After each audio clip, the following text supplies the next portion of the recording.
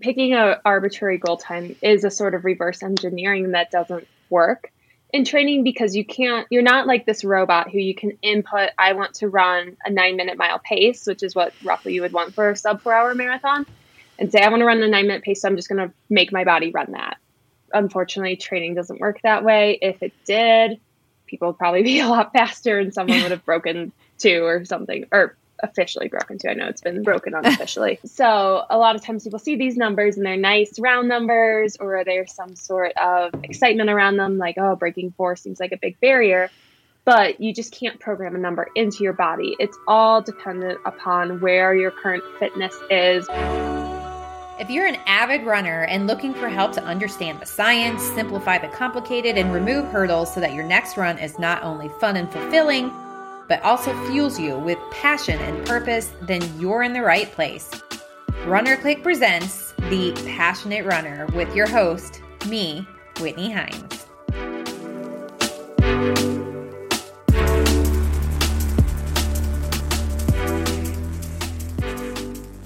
Hi, and welcome to episode 27 of Runner Click's The Passionate Runner podcast. I am your host, Whitney Hines. I'm a lifelong runner, a certified running coach, and founder of the motherrunners.com, a resource for moms who run. And today we chat with Laura Norris. She is our first repeat interview because Laura, who is a running coach, is so knowledgeable about running. I swear she's going to be the next Steve Magness or Jack Daniels or Megan and David Roach in the world of the science of running, because she seems to know everything or close to everything. She's learning more because she's getting her another master's. And today we talk about how to predict your marathon time. We do talk about other distances, but we focus on the marathon. Laura does not have a crystal ball, unfortunately, but she gives us tips that get you pretty darn close to how to predict your marathon time. Some more about Laura. She's a certified running coach, a small business owner, a content creator, a student in MS or Masters of Science, Applied Exercise Science, Sports Nutrition. She's a toddler mom and a 2-time Boston qualifier. She has coached more than 300 runners to BQs, age group podiums, first races, and more. Laura runs the website Laura Norris Running, where she provides evidence-based answers to all of your running questions. She lives in Boulder, Colorado with her husband, her toddler daughter, and her 2 rescue dogs. And when she is not running, she enjoys all that Colorado has to offer, including skiing, gravel biking, and hiking. So we're going to get to our very enlightening conversation after this short message from our sponsor, Runner Click. If you are an avid runner and looking for help to understand the science, simplify the complicated, and remove hurdles so that your next run is not only fun and fulfilling, but also fuels you with passion and purpose, then you are in the right place. Runner Click presents The Passionate Runner with your host, Whitney Hines. Always, it's great to see your face. Of course. Thank you so much for having me, Whitney. It's always exciting to touch base with you and to be on again on the podcast. Yeah, you're my first repeat guest because I predict, since we're going to be talking about predictions, I predict that your name is going to be up there with like Steve Magness and the Roaches. And you're like, oh, Whitney, stop. No, but you are like, I'm just waiting when you're done with school. I'm waiting for you to like publish your dissertation or whatever. And when I'm done with school, I'm ready to like take a nap. Right. Yeah. A whole weekend. Well, you have to do the dissertation anyways, right? So, Yeah, I think so. I have for the master's, you can usually have like a thesis to finish up, okay. Or at least for my first one. But I honestly don't know. I know we have a capstone project to wrap up, but I don't know exactly what it's going to look like, if it's going to be like research driven or a more like practical thing, because like applied exercise science is an interesting degree because it's a lot of theoretical, but it's also a lot of that applied practical part and learning to like work with people in exercise. So it'll be interesting to see. Do you choose between a capstone project or a thesis, which could then be used for a dissertation? I think it's like for the capstone project, you can do a thesis or you can do something more practical, which I don't know what that would look like. But one of the things they mentioned was a journal article, which would be based on a thesis. So we'll see. I do that in January. And wrap that up then in February. So it's a pretty short duration. Yeah. And then if I was to go on to a PhD, then that would be getting into a bigger dissertation. But graduate school is a lot of work and it's time to not be in school. Right. I mean, not to mention that you have your own business. You have like over 100 athletes that you're coaching. You have a family. You're training for CIM as well. You sort of have a lot going on. Yeah, just a little. And like my husband is a very bright engineer and he has a lot of professional demands and professional goals also. And it's his time to pursue some things after I wrap up my master's. So we're all very ready to wrap it up. It's been a very enjoyable experience getting to delve into stuff more and get the tools to better interpret and apply science in exercise. And I love that you guys have talked about that and you're passing the baton on to him. Oh, thank you. Yeah, he sits his PE in January, which is like a big deal for engineers, if there's any engineers listening. So it's a bigger deal than anything I will ever do. Oh, what does PE stand for? Professional engineering license. So, which is not very common for mechanical engineers. So it's a really, like civils have to have it. Mechanical engineers, it's harder to get. And it's a really big deal, but he's working on a lot of really big deal stuff. So awesome. Well, that's exciting. This move, I mean, last time we talked to you, you were in Indiana. So a lot has changed. You're now in Colorado and loving it. Yeah, in Boulder County. Yes, we love it here. It's autumn right now and it's almost like its own little ecosystem. Like everything turns such a vibrant yellow. And I know, like, no offense to people in New England. I know people always go on about New England falls, but Colorado falls are just stunning because there's already some snow on the mountains. There's these bright yellow aspens everywhere. And it is the perfect weather outside. Oh my gosh, it sounds amazing. I love aspens. We're big tree people. The Hines family, we're big tree people. And I love aspens. They're so beautiful. They are so beautiful. Oh, and how is CIM training going? Is it like you're running it for fun or you're training to get a good time? Yeah, I would like to do the best I could possibly do for the day. I don't know if that will be a PR or not, but I've been putting in like not as intense training as I did before. But when I say that, it's like the difference of like 3 to 5 miles a week compared to what I was doing before. Yeah. So I have to remind myself it's negligible. So, I'd like to have a good time and I've like rationed with myself that it might be probably my second slowest marathon, but that's because all my other marathons are actually grouped pretty closely together, all right around like 3:29 to 3:31. So I've told myself if it's like a 3:40 or 3:35, that's okay. That's still a good day. That all said, it'll be my first time racing after spending a full year at high altitude. I haven't gone down to sea level since we moved to Boulder, and I just had my hemoglobin and ferritin and hematocrit tested with Insight Tracker, and they've all gone up since we moved to sea level. So I'm hopeful that I do get some of that sea level boost in fitness going from Boulder to California. I'm sure there have been studies of what like percentage boost in fitness there is in performance. Has that been studied that you know of?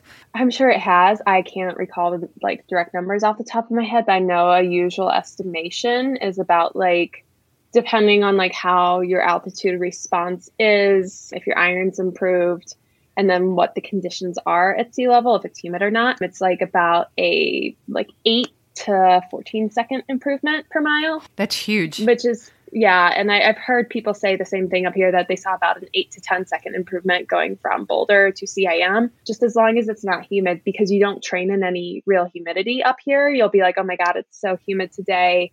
And it's 60% humidity.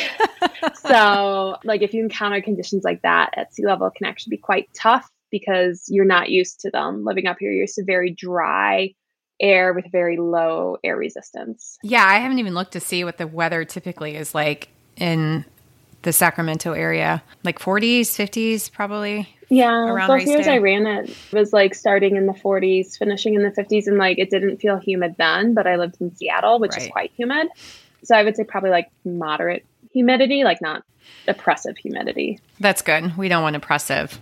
No, that would not be good. Okay, so let's dive into predicting marathon times. I wanted to talk to you about this because you have such a great like knowledge base and just sense of how to predict somebody's performance. And a lot of people think that, okay, I will just pick a goal time. I picked my marathon and I'm going to pick a time. I'm going to try to run sub 4 and I'm going to train for that.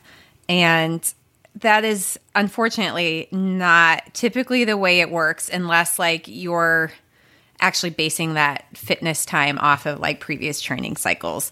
So can we first open up just sort of talking about why that's kind of like the backwards way of doing it? Mm-hmm. Yeah, I mean, picking an arbitrary goal time is a sort of reverse engineering that doesn't work in training because you're not like this robot who you can input, I want to run a 9-minute mile pace, which is what roughly you would want for a sub 4-hour marathon, and say, I want to run a 9-minute pace, so I'm just going to make my body run that. Unfortunately, training doesn't work that way. If it did, people would probably be a lot faster and someone would have broken 2 or something, or officially broken 2. I know it's been broken unofficially. So a lot of times people see these numbers and they're nice round numbers, or there's some sort of excitement around them, like, oh, breaking 4 seems like a big barrier. But you just can't program a number into your body. It's all dependent upon where your current fitness is, where your aerobic capacity is, all the sort of central, meaning like cardiopulmonary, and peripheral adaptations, meaning how well your body takes oxygen from your blood and uses them in the muscles.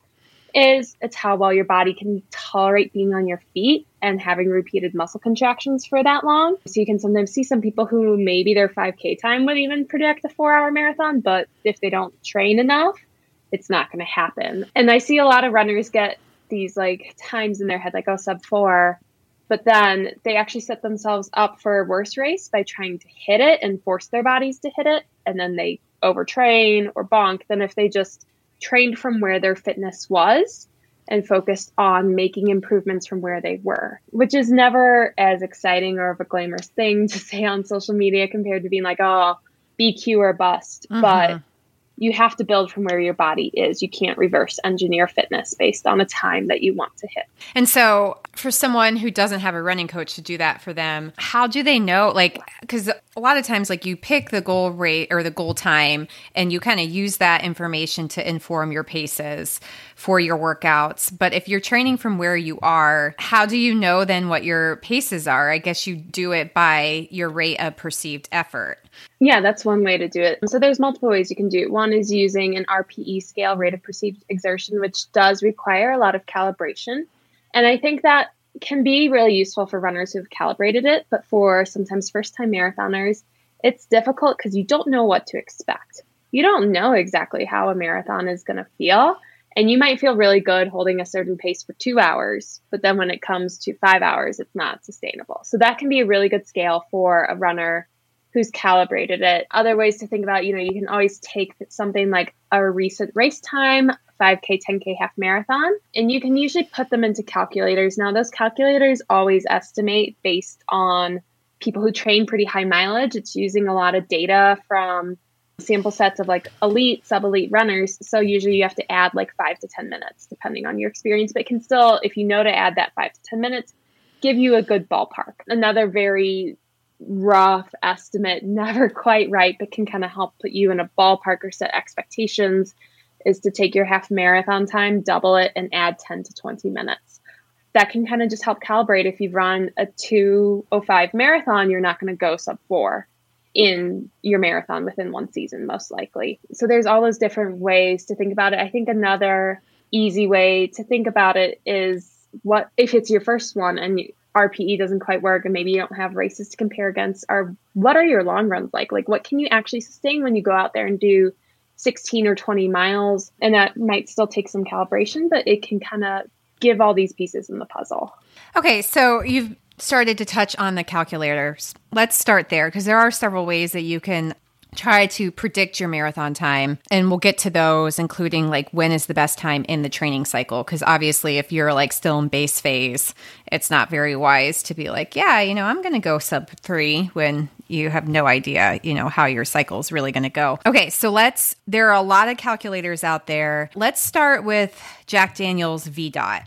Yeah, so Jack Daniel's VDOT is one of those ones that's really been designed off of a lot of high volume runners. So it can be a really good tool, but you have to kind of interpret it through that lens, that this was designed on people running like 70 plus miles per week.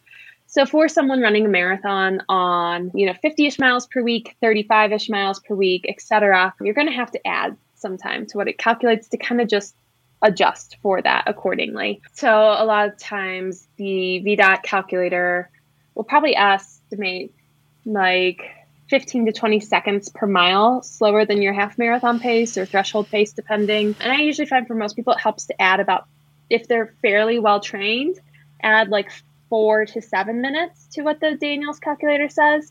If they're a lower volume runner or this is their first one, maybe add up to 10 minutes to what it says. And remember, like, these are all just calculators that are estimating. They're not exact predictions. I think it's really easy to look at that and be like, oh, it said I was going to run a 3:24:13 and I added 4 minutes to that, so I'm going to run a 3:28:13.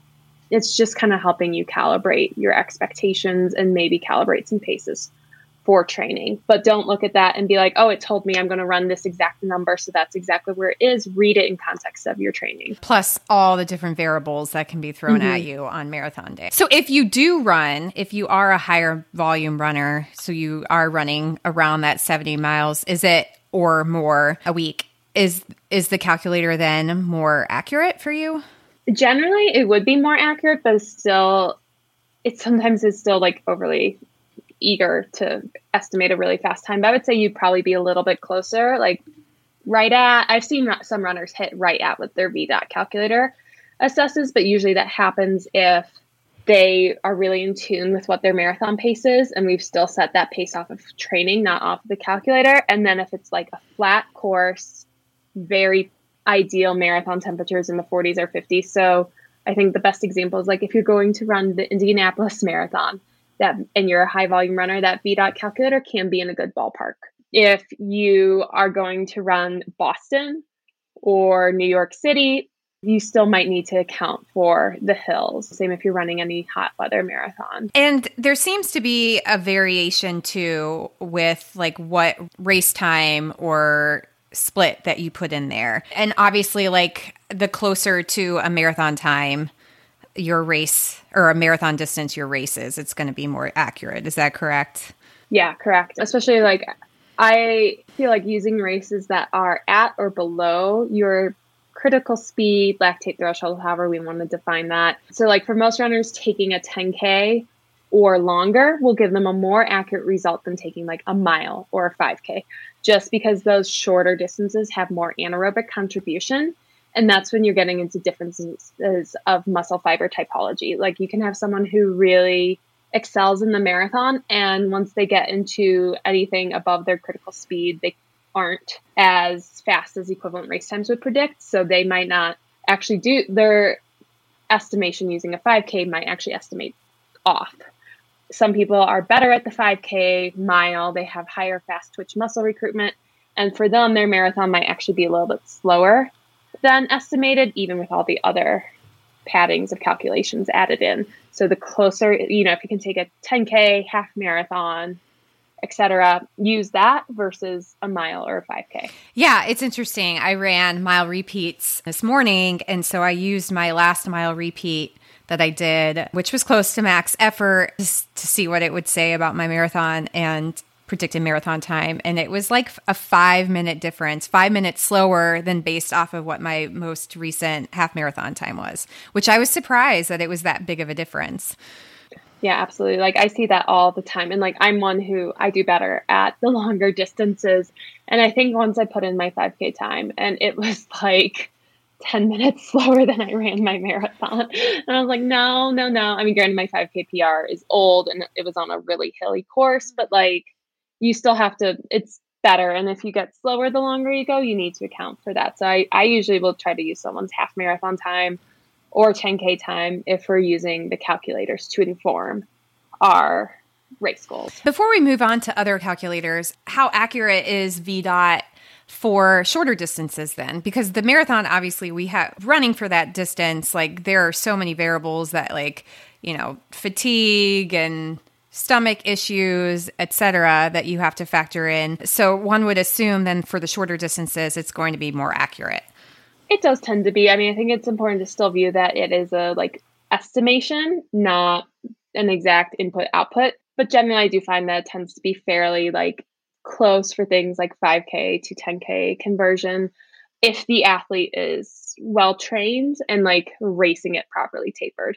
The VDOT does kind of fall apart if you're looking at something like I'm jumping into this 10K in base phase or to, assess my fitness, or I'm doing a tune-up race with tons of fatigue in my legs. So I think it always helps to kind of view it as like, these are your peak potentials, not what every single 5K or 10K you're going to race. That's an excellent point. Okay. So what are some other popular calculators? Yeah. So there's the McMillan calculator, which that one I find, I don't know exactly why it seems to be a little off. I find that one to be a little less accurate for things. It also tells people to run their easy paces like way too fast. Interesting. But that one I find tends to maybe be a little too fast in the marathon. So again, if you're using that one, you'd want to add maybe like 5 to 7 minutes, 5 to 8, depending on it. I quite haven't played around with that one as much just because of that one is like you put in your goal time also, so people can kind of manipulate their calculations around on that based on the goal time they want to run. So that's not always helpful. There is the Rigel calculator, which I think is the one that like Runner's World uses. That one tends to fall roughly around what the VDOT will estimate also. Then there's the very recent Slate.com calculator, which I believe it's an attempt to make a calculator out of the Vickers formula, which the Vickers was a study kind of looking at like statistics of marathon times, and they tried to make a calculator out of it. That one actually a lot of times will estimate too slow for moderate mileage runners. So people who are in that like 40 to 55, 60 mileage range, it will usually tell them that they're going to run much slower because it's using mileage and race time. So it's like it'll take your race time and build an equivalent based off of statistics and then adjust it based on mileage. But it's not always this input output, because it will tell you like, oh, if you ran a 2:05 half marathon, but then you went and you trained 70 miles a week, you'll run something much faster. Really, someone who's a 2:05 half marathoner should not be running 70 miles a week. Yeah. That's a lot of time on their feet. So that one, I think, sometimes estimates up to like 20 minutes slower than the VDOT one, which that can be good for tampering expectations. It's always kind of better to set slower goals, but I find a lot of runners kind of fall a little bit faster than their Slate.com one does if they are well-fueled, well-trained, and good at pacing themselves in the marathon. So these calculators can just give this really wide array, and it can be helpful for kind of giving yourself a range, tampering your expectations in both ends, but none is going to be this perfect thing. Like I think an easy example is I took my time from the last marathon I ran, the half marathon I ran right before that. I ran a 3:29 at CIM that year. VDOT told me I was going to run a 3:24. Rigel told me I was going to run a 3:24. Slate said it was going to be a 3:45. Oh, wow. So you can see like the big range that these calculators can give. Real life again was 3:29. So they're just kind of giving you parameters, not a perfect estimate. It would be amazing if a calculator existed in which you could put in several different times, plus maybe your training volume, and give you a prediction. The Slate one does allow that. I think where it fails is it doesn't take into account the training volume you did to get those other race times. Like, you could run, the half I did was like a 1:38. You could run a 1:38 off of 40 something miles a week, which is what I did. Or you could run it off of 60 something miles a week. And those are very different for predicting it into the marathon. So I think if there was a calculator that somehow took the training volume you did for the other races to kind of establish a baseline response, then look at all your different races, then look at the marathon, that might help also. But it's all very complicated to get these statistical predictions when there also are so many individual variances in response. Yeah. Like some people respond super well to volume. There's been some studies even that some people respond poorly to volume. So it's just really difficult to use these calculators to get a perfect estimation. Oh, yeah. But in general, the more well-trained you are, the probably volume that's, more than 40 miles a week, like the more accurate these will be. And so you typically use VDOT. Is that correct? Yeah. I tend to use VDOT and then just add those however many minutes based on the runner and the course they're knowing, but I always tamper it with what I'm seeing in their training log, because that is giving me the best indication of their response to training, their adaptation, their fatigue resistance. Usually I encourage my runners to do marathon pace runs on similar terrain to their race. So that's helping gauge that. So I'll always tamper it with what am I seeing in your workouts. Okay. So now that's a perfect pivot to workouts. What workouts can you look at to inform what you think your marathon time will be? Yeah. So I'm going to put it down the parameter for this next discussion that when I'm talking about a lot of these marathon pace workouts, I'll be talking about it for runners probably finishing 4:15 and faster. Once we get to like 4.5 hours, 5 hours, 5.5, 6, your marathon pace is going to have a lot of overlap with your easy pace. When we talk about marathon pace, it's not always this reverse engineered X minutes per mile faster than your easy pace. It's about the pace you can sustain for a certain duration.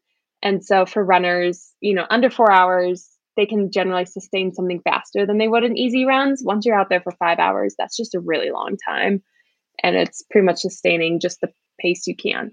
But for runners for whom marathon pace is different than their easy pace, so again, these usually 4:15 and faster workouts around a moderate effort are a good indication. If we look at a lot of training theory in the 3-zone model, which is different than the 5-zone model that people use for heart rate and stuff. The training theory is all based on a 3-zone model. Zone 1 is easy. Zone 2 is moderate to mod hard under either lactate threshold or critical speed, depending on who you want to talk to, but roughly under like hour-ish pace, maybe up to 45-minute-ish pace, and then hard. So if we look at workouts in that moderate zone, those are going to be good indicators of where your marathon fitness is, because they're in that roughly same physiological ballpark of moderate intensity. So that includes threshold runs around our race effort, maybe slightly slower, and marathon effort runs or marathon pace, which will feel still aerobic, but moderate, a little bit steadier, more effort than an easy run. I use both in marathon training just to really develop fatigue resistance, increase lactate clearance, etc. And so you can look at those workouts and kind of begin together. I think especially the marathon pace workouts will give the best indication because you're practicing running at that moderate sustainable effort. It's going to really give you good feedback on what can I realistically sustain for a long period of time. Some of my favorite marathon pace workouts are usually big chunks of continuous running or broken up with slight intervals. So things like 4, 3, 2, 1 miles at marathon pace in a long run. I like to have some runners do about 8 to 10 miles continuous at marathon pace a few weeks out from a race, because that can really give a good indication. What can you sustain for a long time at a moderate intensity without fatiguing? So, okay. For someone, they're looking at these workouts, and obviously so you're able to hit the marathon pace workouts in your long run. That's a pretty good sign that is a right match for you in pacing. But how do you first determine what that potential marathon pace is? How do you use these threshold type workouts do you plug them into the VDOT calculator and then you use that to inform what you think the marathon pace would be, and then you do the workout and you see how you're able to handle it? I usually take one of two directions for my athletes. One is I have them do those, if they have good calibration of their effort and good experience, we do those marathon pace workouts by effort to start with. So that's, if they're using an RPE scale, usually about an RPE starting at 5, maybe building up to 6. We'll frame it as truly moderate. Maybe it's not super conversational like an easy run, but you can still get out a couple sentences without having to gasp for breath. So you still aerobic, still comfortable. And I think that gives a really good indication for a lot of people. And that way they're not forcing a pace and trying to be if I just push a little harder, I can get 5 seconds per mile faster. Sometimes I even have them do it without looking at their watch or looking at their watch too much, because that really gives an idea of where their aerobic threshold is, roughly estimating marathon effort, give or take. Other times for some runners who might need guardrails put into their workouts to keep them from going too fast, even focusing on effort. A lot of times I'll take those threshold runs they've done before and add, depending on where I think their marathon fitness will fall at about 25 to 30 seconds per mile to their threshold and see how that feels. I found that just there's nothing other than an observation from a large pool of data that's given me that number. It's, again, a little slower than the VDOT would estimate based on threshold, but I've just seen that kind of connects for a lot of runners, keeping in mind a lot of these marathoners I'm talking about here are in about the range of 3 hours to 4 hours when I'm using that as their guide. So the best would be to go run a 10K and then add 20 to 30 seconds? Yeah, roughly. Like, it depends on how fast their 10K is. Like, if their 10K is closer to critical speed, might be adding like 45 seconds. Because for some, 10K will fall above their threshold, because if they do the 10K in like 40 minutes, which a lot of these runners will, it's going to be a little faster than their threshold. But like, still, it gives a good idea. One workout I find that is really great is like 3 by 10 minutes at threshold, 30 minutes at threshold, all those ones that kind of push the upper end of threshold and really rely on the ability to control your pacing and then kind of add to that. I know I bugged you about this about a month ago, where I had a pickup at the end of a long run. It was a 20 miler, and I had a 4 mile pickup to, I guess, might be what we're hoping my marathon pace is, but I didn't hit it. I was like 5 seconds off, and I was not happy about it. But I feel like the pickups at the end of a long run are, well, A, they're a great workout, but B, they're also kind of a good predictor, because you're running on fatigued legs. And so that's like kind of predicting how you're going to feel running 26.2 on race day. What's your assessment? Yes, I have kind of two ways I do marathon workouts that I kind of have different rationale behind. So those pickups at the end are really good stimulus for fatigue resistance, which is an important factor in the marathon. And it's really difficult to quantify fatigue resistance in training. But generally, like if an athlete can pick up at the end of the run and hold marathon pace without their effort going into lactate threshold, that's a good sign. If you notice your effort is also going into that threshold zone, maybe you need to tamper your goals. However, the issue that some runners face is that their running economy deteriorates at the end of long runs. And so they can be pretty tired. Their form can be pretty poor. They might lose some energy from that.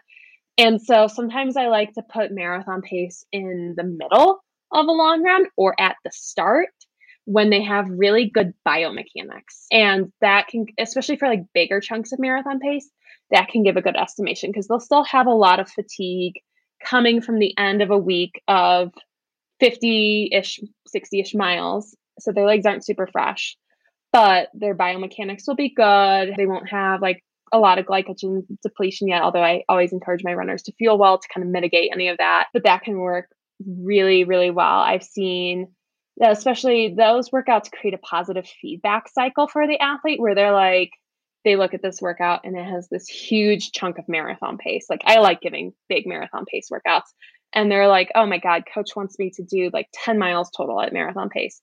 But we start out without a ton of fatigue. They get a little bit more fatigued as that goes, because it's such a big chunk, but overall it creates a more positive feedback cycle than sometimes putting it all at the end, asking them to do that when they're pretty tired. And those workouts can have confidence building. And I'm a big fan of progression runs, but I like to use a couple different ways to manipulate it in workouts to really assess where the athlete is and to really build their confidence. Mm-hmm. Yeah, it definitely knocked my confidence down a little, but then I've done, steady state for 10 miles and it's been fine, So it is quite the difference, at least for me personally, where the pickups are. Okay, so what about specific workouts like the Yasso 800s? And you're giving a little smirk. I mean, those ones I think are just, maybe at one point there was a random correlation for a few people and they extrapolated that, but there's no research supporting it. And quite honestly, Yasso 800s are working usually well above your critical speed. So they're working closer to VO2 max, even for some marathoners. And it's just not a correlation. Sometimes you'll see some runners who, can knock those out great. But I've seen a lot of faster twitch runners knock out an awesome set of Yasso 800s. And it is way too overzealous for what their marathon pace would actually be. How does it work again? So you run an 800 as fast as you can, and then Yeah, and then you just do that 10 times in a row, I think, or you build up to 10 times in a row. And I think you rest an equal amount of time in between. So it's completely different energy systems than Yeah. you're using in a marathon. And it's just, I think it was once upon a time some people saw a correlation for some people. And maybe some people continue to see correlations, but I don't love 800s that hard in marathon training as it is. It's a lot to ask for someone who you're trying to develop aerobically. And I think too much anaerobic work can backfire on a marathoner. So lots of reasons that those maybe aren't the best. There's also like different calculations or equations, I should say, where like you run a mile as fast as you can, and then you take the time in seconds and multiply it by 1.3, and that's your marathon time. Have you heard of that at all? I think I have. And again, it's one of those such a completely different energy system that, like, again, maybe it worked for some people, but it's not a great estimator. It's definitely not superior to using marathon pace workouts because you're working. I mean, when you run a mile, especially if you're running a mile faster than 6 minutes, you have so much anaerobic contribution that it's not going to reflect your running economy, your aerobic development, your fatigue resistance, all these things that are major determinants of marathon performance. Okay. What about the Garmin race predictor? I wish that was right. I know. Wouldn't that be amazing? So for those who may not have a Garmin, the newer models have a race predictor based on your workouts and based on like what they say your VO2 max is, right? And it's not, I mean, I've talked to people who say like it totally overestimates and some people who say that it's really underestimates. And I mean, basically it's really on, well, your training volume and your heart rate. Yeah. I mean, it's throwing a lot of darts at a board because they're trying to estimate your VO2 max, so your maximum oxygen uptake from heart rate, but they don't really use anything to very narrow in your individual heart rate. So you already have a large standard deviation using age-based formulas for heart rate. Then you're having optical wrist monitors, which have a lot of margin of error, especially like a lot of runners don't put them on correctly to measure their heart rate best on the wrist. I know I certainly don't because it's actually kind of uncomfortable. So it's like using all these things that aren't reliable metrics and trying to estimate based on heart rate without using anything like your lactate threshold heart rate. So it's just kind of darts at the board. I would take it with a grain of salt. I actually tell some of my runners to turn that stuff off because I've seen it help people who are 4-hour marathoners that they could run a 3:30.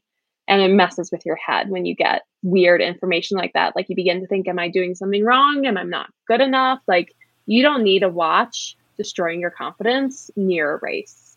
Oh, totally. I have finally learned to tune it out because I was getting so frustrated when I'd come back from a great run and it would demote my training status and my VO2. And it does not take into effect like so many different variables.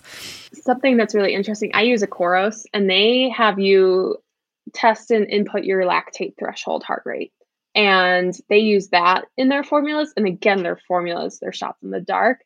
But I do find sometimes that those ones are less way out there because of the proxies they're using, that lactate threshold heart rate. But again, it's still way, way out there. I mean, it thinks for me, it's like, oh, you could go run this time. And I'm like, maybe at sea level, but not at high altitude. So, but it's still like, they're all just algorithms that are estimating. It's not going to replace your ability to assess your training or a coach's ability to do so. So what about the athletes? I know we've touched on this a little bit that do not do any workouts and their training is mostly just easy miles or all easy miles. Do they use their long run pace to then inform what their marathon time would be, or is there any variation? I mean, I think it's good to use your long run pace. If you're running mostly easy miles, if this is your first marathon, use your long run pace. There are some exceptions. I have had a few people who are aerobically well developed. They put in a good volume of training and they have a lot of background racing, half marathons and stuff. Their cases might be different, but for an overwhelming majority of first-time marathoners, especially if they're doing just easy runs or this is their first time going beyond the half marathon in a race, a marathon is a really far distance. You're going into uncharted territory for yourself, and you don't want to wrap yourself up in this concept of a goal time and start out too fast and hit the wall. So think of the marathon the first time around, or if you're just doing easy runs and focused on finishing, use your long runs as a good metric. At the very worst, you start a little too slow and can pick it up at the end. Best case, you save yourself from bonking. And either of those are better scenarios. Finishing with something in the tank is better than bonking yourself out within the first 8 miles because you got in your head, oh, easy run, my easy runs are this, and everyone on Instagram says that your marathon pace is 1 to 2 minutes per mile faster than your easy run. So I decided my marathon pace is a 10-minute mile when I'm doing all my long runs at a 12. It doesn't work that way. Like, let yourself cover the distance. It's hard enough to cover the distance. It is so long. I know. I was thinking that when I ran my first race in 3 years, my half marathon a couple weeks ago. And I was just like, the whole time I was like, I am so glad this is just a half marathon, like 26.2 miles. Oh my goodness. Okay. So let's talk about that just a little bit. What a lot of people see on Instagram as far as, okay, you can use your long run pace. You can subtract a minute from your easy pace, and that's your marathon pace. What's the breakdown of that, and who does that actually work for, if anyone? Yeah.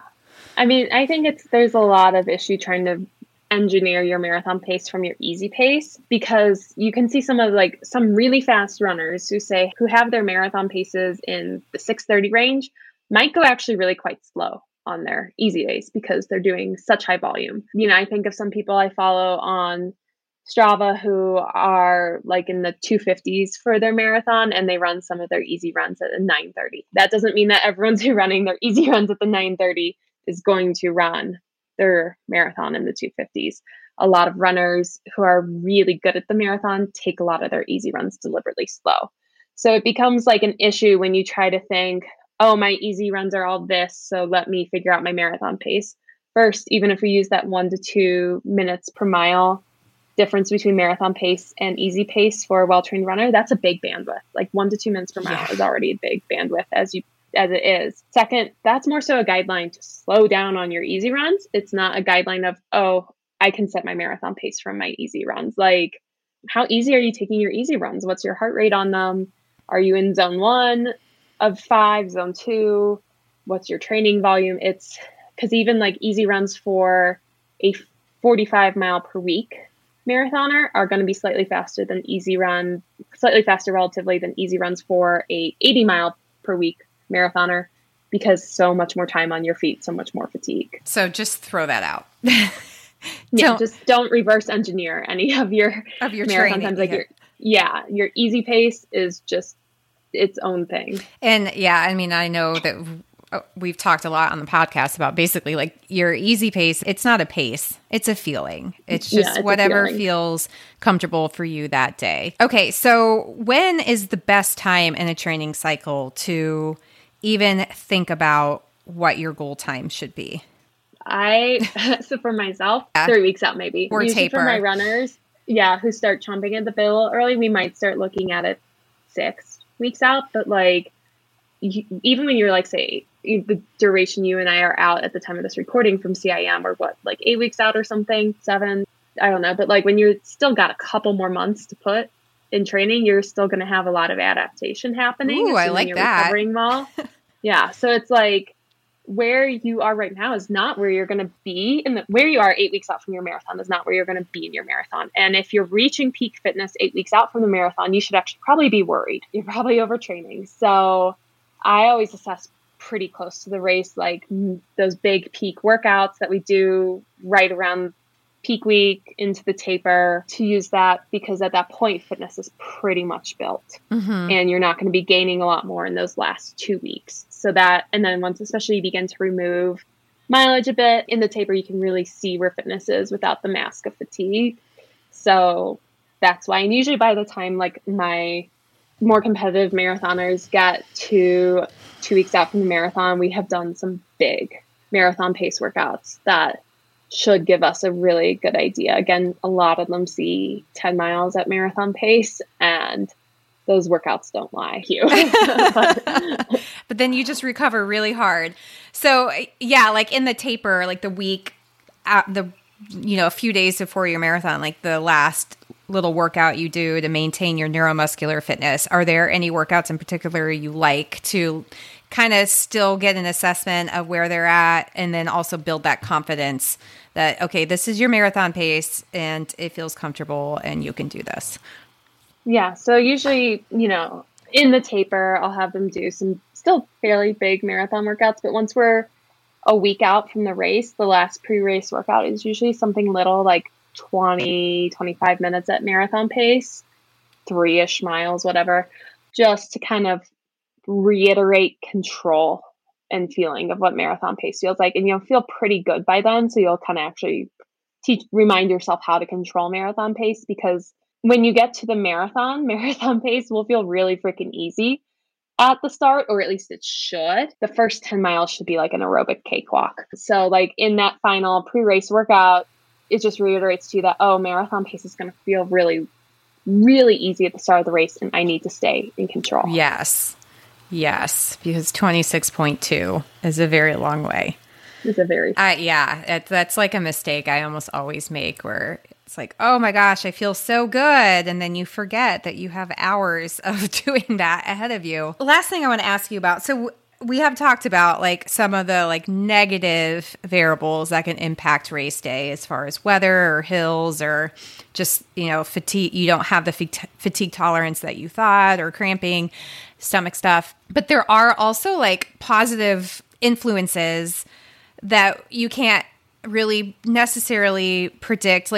Like race day, you have the adrenaline, you're on taper, you've tapered, you have fresh legs. Like those are also things that will help carry you through on race day. I feel like it kind of, you can't really quantify it, but that's not something like we should not we don't want to dismiss that. Yeah, because like a lot of runners will go into the well when they're in a race and there's people around them and their competitive spirit is out.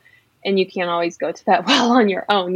That's part of why when we were in like COVID and people were running time trials, they weren't these big breakthroughs that we saw then when people got out of COVID and were racing again. Like the racing environment pushes you, and that can help in being like how you might wonder in training, like, okay, I did marathon pace for 10 miles. That felt good enough. How am I going to do it for 26? The race environment. You also don't want to neglect the importance of good race day nutrition. So the carb load for about 2.5 to 3 days leading up, and making sure that's an actual carb load at the appropriate protocol, being well hydrated, and then good in race nutrition. There's a lot of research that has shown that like taking in 60 grams of carbs per hour in your marathons. I think it was like one study, Hansen 2014 or something. It was people finished on average 13 minutes finish time faster when they took in enough carbs and followed a fueling strategy than when they just kind of winged it. Oh, yeah. That's a big chunk of time. The carb load really helps with that. So those nutrition variables are going to make a difference, and you want to go in with a solid nutrition plan, because that's what's going to really help you shave off time in the race, is having, like, if it always sounds really intimidating, like, oh, I don't want my stomach to hurt, work on it in training, work on your gut training. But carbs are the spark that's going to fuel the fire of the marathon. Like, you need that substrate. You're putting gas in your tank. No one's giving out medals at the end for running the marathon on the fewest carbs. That is a great quote right there.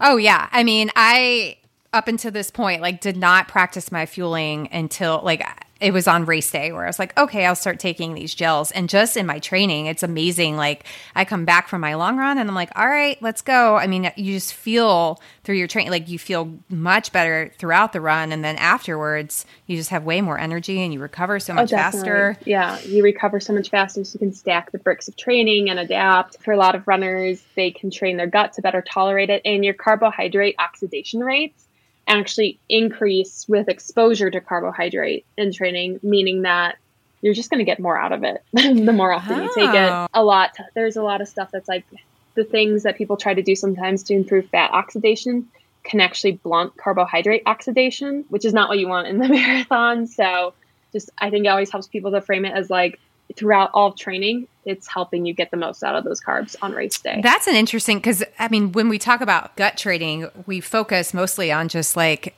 having your stomach used to digesting while your body is working so hard to avoid stomach upset. But I didn't realize that it can also help with just like the processing and efficiency of using that fuel. Yeah, definitely. Like it responds to exposure and training. And that's why I always have my marathoners keep practicing their marathon fueling, even in their taper runs. So like the week out, it's like go run 10 miles and take 60 grams of carbs per hour. And they're like, come again. But it pays off because your gut stays trained. All those transporters keep working efficiently. And it's just like one last confidence builder for your fueling strategy. I'm going to do that. I wouldn't have thought to do that. Well, thanks. I've learned so much. I think our listeners will learn so much. And we will have to make sure. I just made my flights for CIM yesterday, actually. So we're going to arrive on Thursday. When are you getting there? We're getting there Friday night because work stuff for my husband. And then we're staying through Monday. But we made sure to book like the not economy seats where we have a little bit more leg room. So I'm hoping that flying out Friday and then taking a really easy Saturday. I mean, I used to fly in Saturday and race on Sunday and fly home Monday. So yeah, in just a few weeks we're flying out, but we booked our flights a while ago because I'm like a semi-neurotic person with stuff like that. Well, awesome. Well, hopefully then we can see each other even after. We're going to stay through Monday too. I was looking and the flights were not great to Knoxville. Oh, they're so expensive. Yeah. Well, and the time, we did not have a good pick of times, and it was looking like I would have to leave right after the race. And I was just like, I do not want to do that. But we also don't want to be gone for so long, but it's such a far way. But we get in at like midnight or something. But, and you're staying in like Folsom also, right? Yes. Are you? Yeah. Yeah. We're staying in Folsom. Okay. So, that'll make it easier. Yeah. We'll be able to see each other because I think we might even end up on like the same buses out so we can coordinate that. Oh, that's true. Yeah. There's a bus that leaves from the Whole Foods in Folsom. Oh, okay. Well, good to know. I didn't know that. I haven't done my recon yet. So awesome. Yeah. Well, check your email because there was something that came out about the buses and busing surveys. So yes, I did fill out the survey, but I didn't like file away the information. So again, I'm like neurotic about these things. So, like anyone who's listening is like probably like, she needs to dial it down 10 notches. Oh, no. That's good. I get neurotic, but not until like, I'm an anti-procrastinator, but with stuff like that, I don't really start getting neurotic until like it's the week of and it's on a need to know basis. So, but anyways, thank you so much for your time. And I look forward to seeing you in like a month and a half. Yeah. And I really look forward to us finally being able to meet in person. And I hope training continues to go smoothly. Thank you. Throughout the next 2 weeks. And same to you too. Thanks, Laura. Thank you. Bye. Thank you, Laura, and thank you all for listening to The Passionate Runner. Full show notes for each episode, which includes a summary, key takeaways, quotes, and any of the resources we mentioned, are available at runnerclick.com/podcast. And be sure to follow and subscribe wherever you listen to podcasts. And if you're enjoying the content and getting value from the episodes, please leave a rating and review at ratethispodcast.com/thepassionaterunner. We will be sure to read these out on future episodes. We will talk to you next time.